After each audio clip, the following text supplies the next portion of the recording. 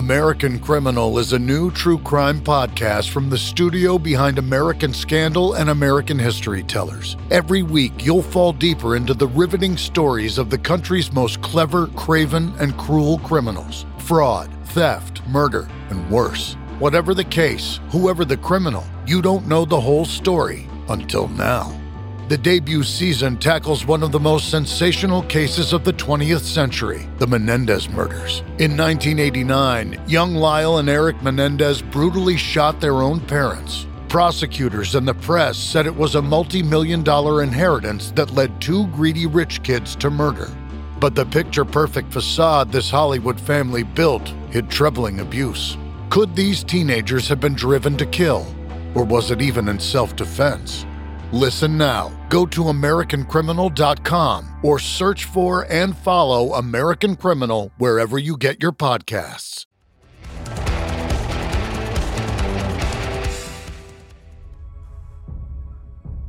See, when you get both of them to write together, you get something great. Get the heart and the cannon. This is a perfect follow-up after the hilarious episode that came prior.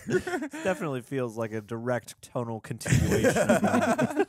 It is the same show, right? I'm not missing something. I think Rick Famuyiwa is my favorite Mandalorian director. Oh, for sure. Across. Yeah, he's been really consistent. The first 10 to 15 minutes, I found myself a little bit on guard.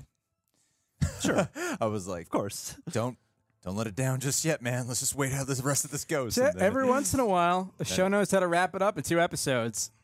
How does it cram the entire then, story you were hoping for I into just- the two? Just remember in the last season of Game of Thrones being like, okay, we're in the danger zone here. But no, they're pulling it back.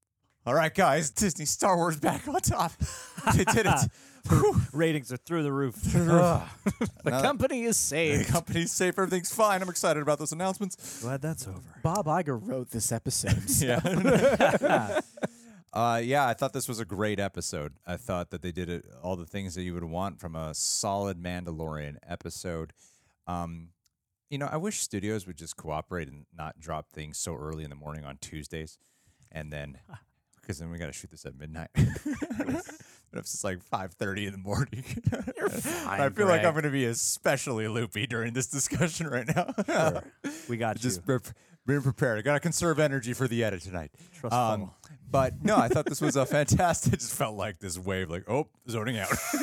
Ready to go. Let's lock and load. Let's go. Get that G fuel. Yeah, I thought that this episode was directed wonderfully. I mean, the second episode and this one are easily my favorites of the season so far.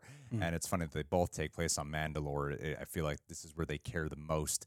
And everything from the sound design and the atmosphere building and just the overall mood, like you get a sense of the forlorn history with the other characters that you're picking up with as well. I thought it had a real like mood about it that I could, and that's all you could really ask for sometimes. Like if you don't have time to like get into the specifics and the exposition of these characters, sometimes all you need is just capturing the right essence to know, okay, I understand the experience prior to this, while you're giving me the exposition of went on. Like, to me, some people are fine when it comes to, I got context, and I like context. And to me, I'm like, well, I personally need context and good filmmaking, good storytelling, and well-written dialogue. And, I need all that. I don't understand why, Because Greg. sometimes people can just like look past all that and just go, I love, but the context is good, And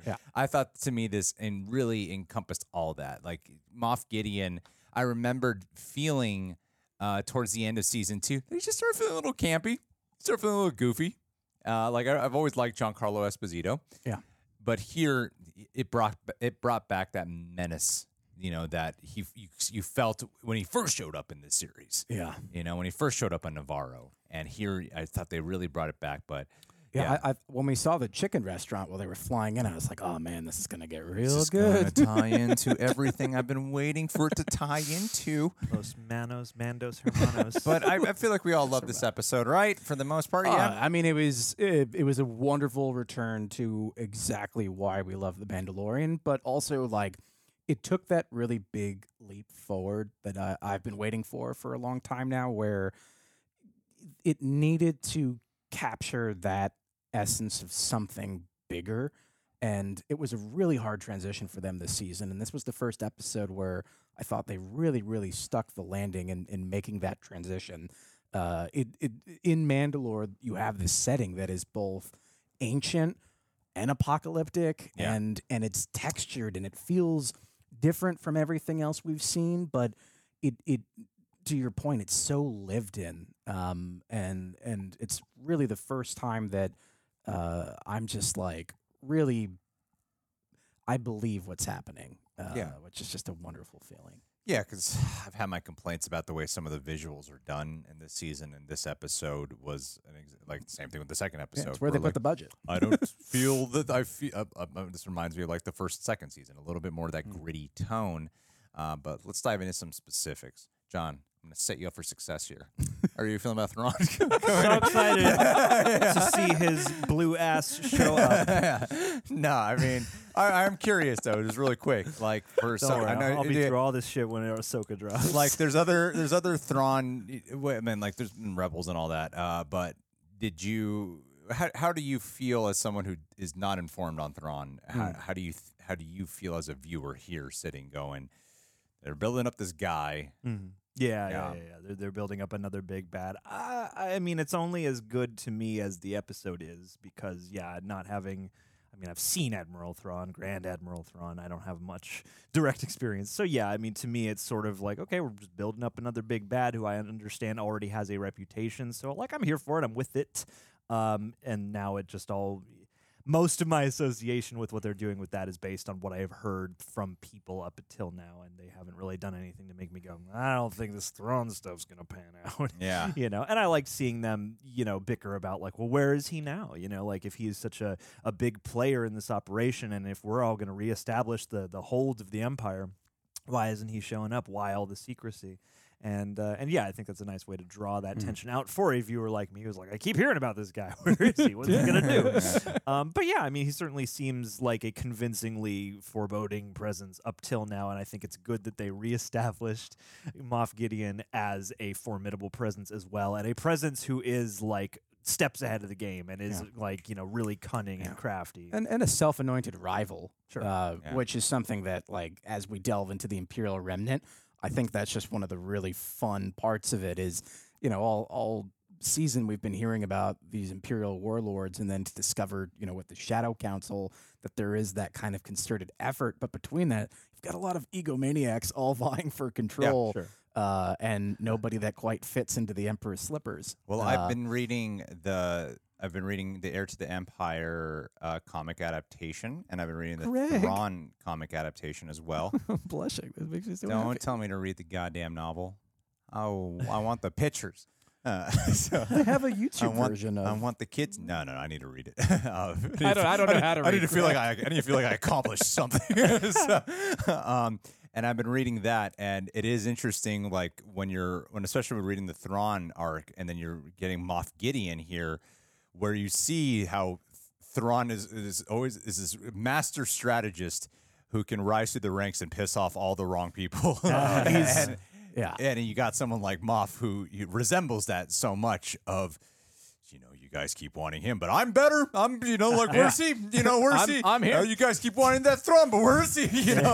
I'm the one taking showers with the living waters of Mandalore. But knowing I mean, obviously, so much. We've actually read the novels and shit, but knowing so much more about Thrawn, but with the limited information that I have on him, I love knowing that, but he's just building it up in the shadows right now. Is what he's doing. I mean, I think what I'm most excited about for those who haven't read the books or comics or even seen Rebels is that Thrawn is, of all Star Wars villains, the most complex and interesting, and I would argue might not even be a villain. Which he doesn't come across that way. No, as you kind of get the bigger picture, which is beginning to come into focus. I did think what was really interesting is the fella that was in the Shadow Council talking about Thrawn. So he was part of the 7th Fleet, and he was actually, that was Thrawn's really big armada. And when Thrawn fundamentally disappeared from the known galaxy. That was the last time, unless they have some way to communicate, which I don't know or think they do based on where Thrawn ended up. And so that speaks a lot about Thrawn. It's been a long time since he went MIA. So it was great seeing Hux. That was General Hux's dad, which is really holy cool. shit! Okay. Really? And Commandant Hux. Went over my head. no, well, and that's okay, Greg. And it was played by his brother. Oh, really? Yeah, which Brian is really Gleason. really smart casting. That's fun. Yeah, no, it's really nice to see that. I'm really curious how they tie it in because canonically Hux follows a different wing that ends up becoming the New Order, and I hope that we get to explore the Imperial infighting a little bit more in the next.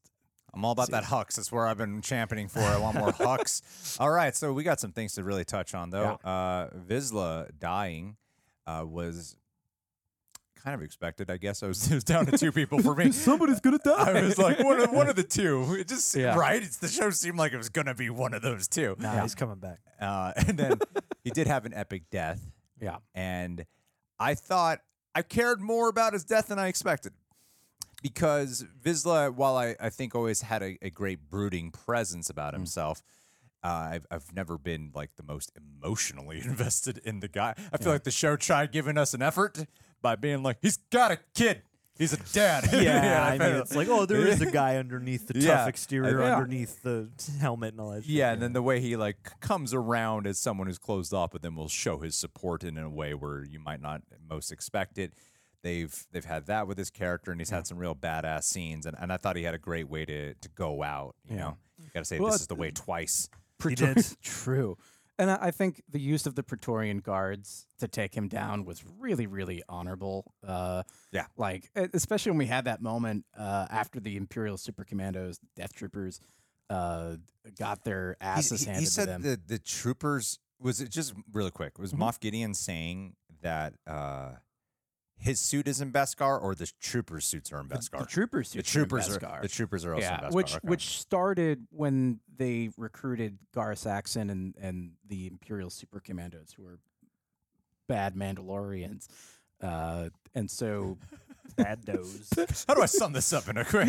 the bad Mandalorians, the not nice ones. Yeah, no, I thought that was established in the show. in Rebels. Yeah, It was. yeah. The Gar Saxon from Clan Saxon from House Vizsla. Come on, yeah. Anyway, but him and his brother end up getting. Well, I'm not gonna spoil. It's fine. But this is what's left of him. And it was really, really cool to see that live action adaptation, and to see that they've moved fully onto Beskar. Something that I'm curious if it will get brought up or if they're just going to leave it in the past is Sabine Wren's Duchess that she built. That was the Imperial weapon designed to attack Beskar. I remember that. Yeah, it was terrifying. I was like, remember that. What in the Thanos snap is this? But yeah, I mean, I'm curious to see what other elements they'll pull from there. But also the bow revelation about surrendering to Moff Gideon really hitting the feels. I Yeah. thought of a physical bow. Yeah. All that archery in this episode. What is he Jeez. talking about? Well, for the Bad Batch fans, Omega. Yeah, Omega. Yeah. Uh, Yeah, that was surprising because I think a lot of us thought that he challenged her and she lost. no, Wait, no, she would have to die then, right? no. I mean, you Do you have to die? can You can just yield. yield. Yes. Fuck. They talked about that. We've been here. This is what I was worried about, everyone. It's okay. Yeah. Okay, this is the way. This Yeah. is the way. I do appreciate though with Bo's arc that she's made it abundantly clear that she does not feel the Darksaber is a big enough symbol to get all the Mandalorians to stay together. For a moment, I thought it was the Mythosaur, but now I'm realizing it's Grogu's heart. That's going to be the thing to save the day. Well, they had this. There's been a complaint about the show that What? I understand. There's a few. But one complaint Get is outta how here. Din Djarin has. I mean, Fetty episodes even made it more clear. It's this one how he has become Not even really. Sometimes it didn't feel like he's a supporting character. A simp. Sometimes just it feels like he's just Simpalorian. there. He's just a Mandalorian now. Yeah. He doesn't Yeah. feel like the Mandalorian. But Yeah. here he is the full-on supporting character in a more defined way. Like he is literally in support Yeah. for Bo-Katan's leadership. You have my axe and Yeah. my bow, the fellowship of the bow. And I prefer if you're going to take that direction with him, I prefer you're going to take a direction with him making a supporting character than you make him the ultimate supporting character. And I did like the speech that he does give to Bo-Katan, and I would Simpalorian with them. I would absolutely. them? There's what did I say? You said you would simp them. Son of a bitch! I mean, I would simp for both You know of what? them The too. first 5 minutes of this talk, I was like, I'm doing all right. You are for the most part doing great. Doing great. You're doing about as well as Simp- Mandalorian. They're very surface. close. They're very close. This is They're like some of the common writing of some of the colloquialisms. episodes in the season. Yeah, I would absolutely love for them to get it, but it doesn't need to go that way either. But you do see a bit of a family trio there. This guy's always riding on her lap. Well, so- I like the tension that they draw out of that, and I think us sitting here going like, okay, what the armorer, Bo-Katan, what's their whole thing together? Are they on the same page? And like, I like that they wring so much out of that, and things like, oh, should Bo-Katan and Din Djarin be together or anything like that? Like, they're really good at wringing the real tension out of all those different juxtapositions. Well, they played the audience too, in the same way that this whole season has been about Mandalorian's greatest adversary has always been the Mandalorians. And they made us as an audience feel that same way and get super defensive and concerned to be like, well, the armorer is going to kill Bo. Like, yeah, be like, oh no, the armor, what she's been saying is true. Yeah.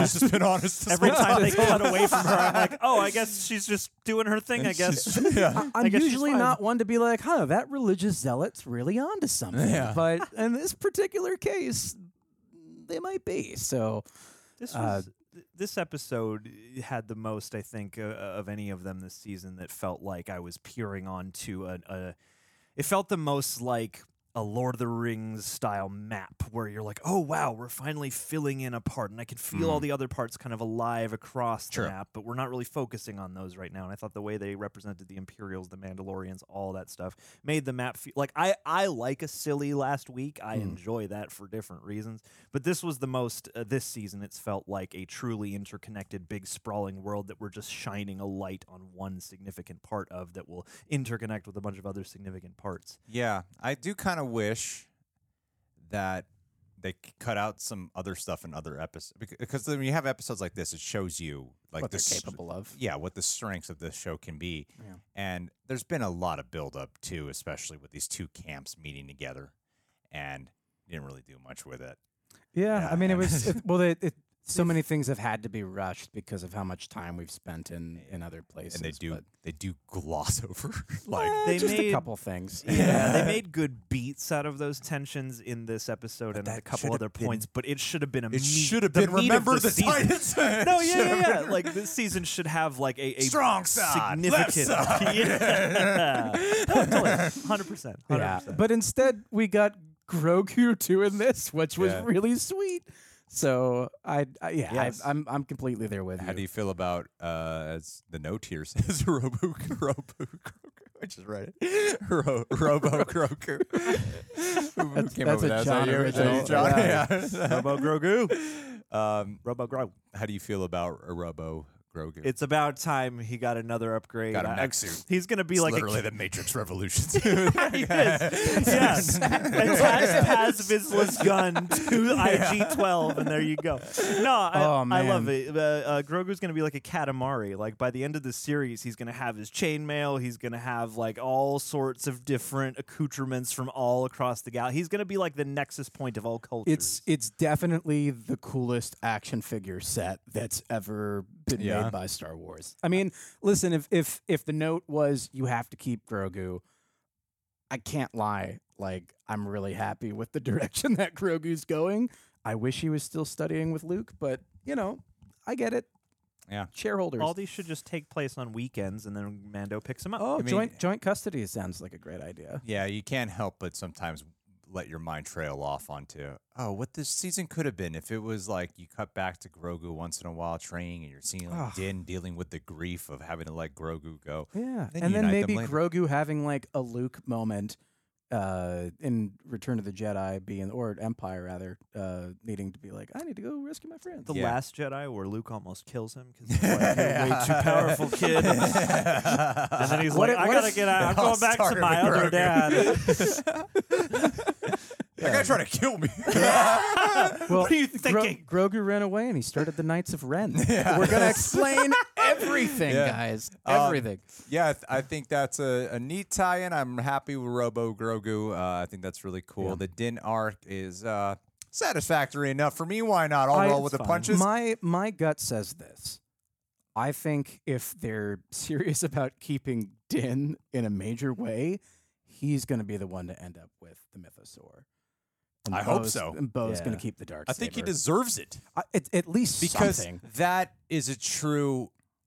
Like the dark saber means nothing to the Yeah. guy. It doesn't. Yeah. And so to me, I wasn't even like. A lot of people were really upset about him, like not. I didn't go home and be sad. I didn't do that. I didn't even give a shit. I was like more like I don't like the way it was executed. They should have just But made him do it in the cave the first time she saved yeah, him. because like it means nothing to him. But the Mythosaur Yeah. means something to Yeah. him and his culture. And he's Yeah. going to name him Razor Crest. yeah. No, but it does. Like I mean, they even brought up the Mythosaur way back in the second episode at Yeah. least. I mean, it's always been around Yeah. before, but it's been indoctrinated into the culture and the iconography, all the imagery, right? But I remember it was Queel who was the first one to mention like writing the Mythosaur in the second episode. So yeah, this is something that I think been has been alluded to. foreshadowed. If they don't do it, they make freaking Bo. Then I'm upset. I don't really care about him with a dark saber. Listen, the and Bo- Mythosaur though, I'm he has happy. to write it. I'm happy for Bo. I love Bo as a character, but like, let's give Din something. But the two of them coming together, I mean, that's Where's a Boba Fett? no. That's a yeah, great he should question. be helping out. Yeah, I am all Boba- of the other friends. Boba Fett. Wow, that's good. Is half no, his lines? what I want to see is the Tusken Raiders come and help. Yeah. With Boba Fett yeah, and what's her name? and Johnson. Fennec Shand. Fennec Shan? No. The oh my goodness, our wonderful who built him the Starfighter. Oh, Peli Motto. Motto. Peli Motto. Yeah. Thank you. Of course, Amy Uh, Sedaris, my girl. Yeah, that's what I'm saying. I think she's the one that saves them in the end. Pelimoto. Let's hope so. Yeah. Pelimoto and Babu Frick will come in. All right, guys. Well, What did you think? What did you think? What are your theories for how the finale is going to go down? I thought this was I still personally prefer the second episode. Yeah. No, me too. This is like my Although second favorite of the This, season. that was the cave episode, back and forth, You right? just had so much Yeah. more possibility ahead of you during that second episode. Well, Yeah, it was, I like, think really that's the thing. contained. We're like, wow, if this whole season's going to be this is going to be This is gonna be sick. Oh wait, let's take 4 episodes off. Come back, then we'll get to the Yeah. business. Now, Okay. I have to say, I still don't think that alleged Imperial spy is bad. Sure, why not? I think she's a good character and that love is love. I still hope think she- so. All right, guys. Well, what did you think about this episode? Leave your thoughts down below. You can go grab yourself a Last Daddy shirt. Do it. And It's really nice. Hey, let's end this with a Patreon. Mikhail Linden. Mikhail, you're from Sweden. You know what I found out about Swedish people recently? Oh. They get like so much paid time off. Oh yeah, they work people like people. You Places get- like that. You get weeks. What kind of communist They- nonsense they- is that, John? They make sure you get like at least a month off, and you get really good pay for it. And they kind of enforce that you relax. They're like, don't does, work Does too that much mean that the by Real law. Rejects is subsidized by the Swedish government? So It definitely- Mikhail, I Get that want you to 4-day work use week. I want you to use your vacation money to up your pledge right now. Eh. Because that's the American attitude. Sure. Investment, capitalism. Invest in us and then not see a profit return. Nope. Yeah. Nope. At That's the the Real real Rejects, American way. we don't treat people like people. No, there's no need for that. No. No need for that bullshit around Nah, here, Mikhail. Mikhail, come on. What are you doing with that vacation money? Sleep, recycle the money back into us. Inflation's high. We need it. While you're vacationing, we're working. Yeah. So come on, man. Send those good euros. Up the attitude a little bit here in a more positive direction. Attitude increases altitude, or whatever the phrase is. What does it say? You miss 100% of the shots you don't take. Michael Scott, Wayne Gretzky. Oh, wait. But Mikhail, thank you so much for being part of our page, my friend. I hope you are enjoying your non-work. And I hear that even when you're actually working, you're just like smoking hookah. And even prison's nice there. Even prison, even people want to go to prison. Yeah. Everyone goes to prison. No one works, and somehow the country just runs on its own. Thanks, Mikhail.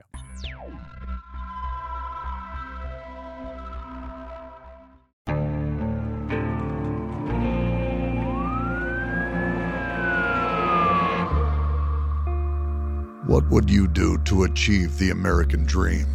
The big house, the happy family, the money. 911, what's your emergency? Would you put in the hours? Would you take a big swing? What's the problem? What's the problem? Would you lie? Would you cheat? Were they shot? Were they shot? Would you kill? Yes. My mom is dead. My mom is right there. From Airship, the studio behind American Scandal, comes a new true crime history podcast. I'm Jeremy Schwartz, and I'll be taking you inside the minds of some of our most notorious felons and outlaws, exploring the dark side of the American dream. In my new show, American Criminal, you'll meet the picture-perfect brothers who killed their parents, the thief who stole babies, the crypto king who siphoned off billions, and plenty more. From assassins and gangsters to killers and con artists. Whatever the case, whoever the criminal, you don't know the full story. Until now.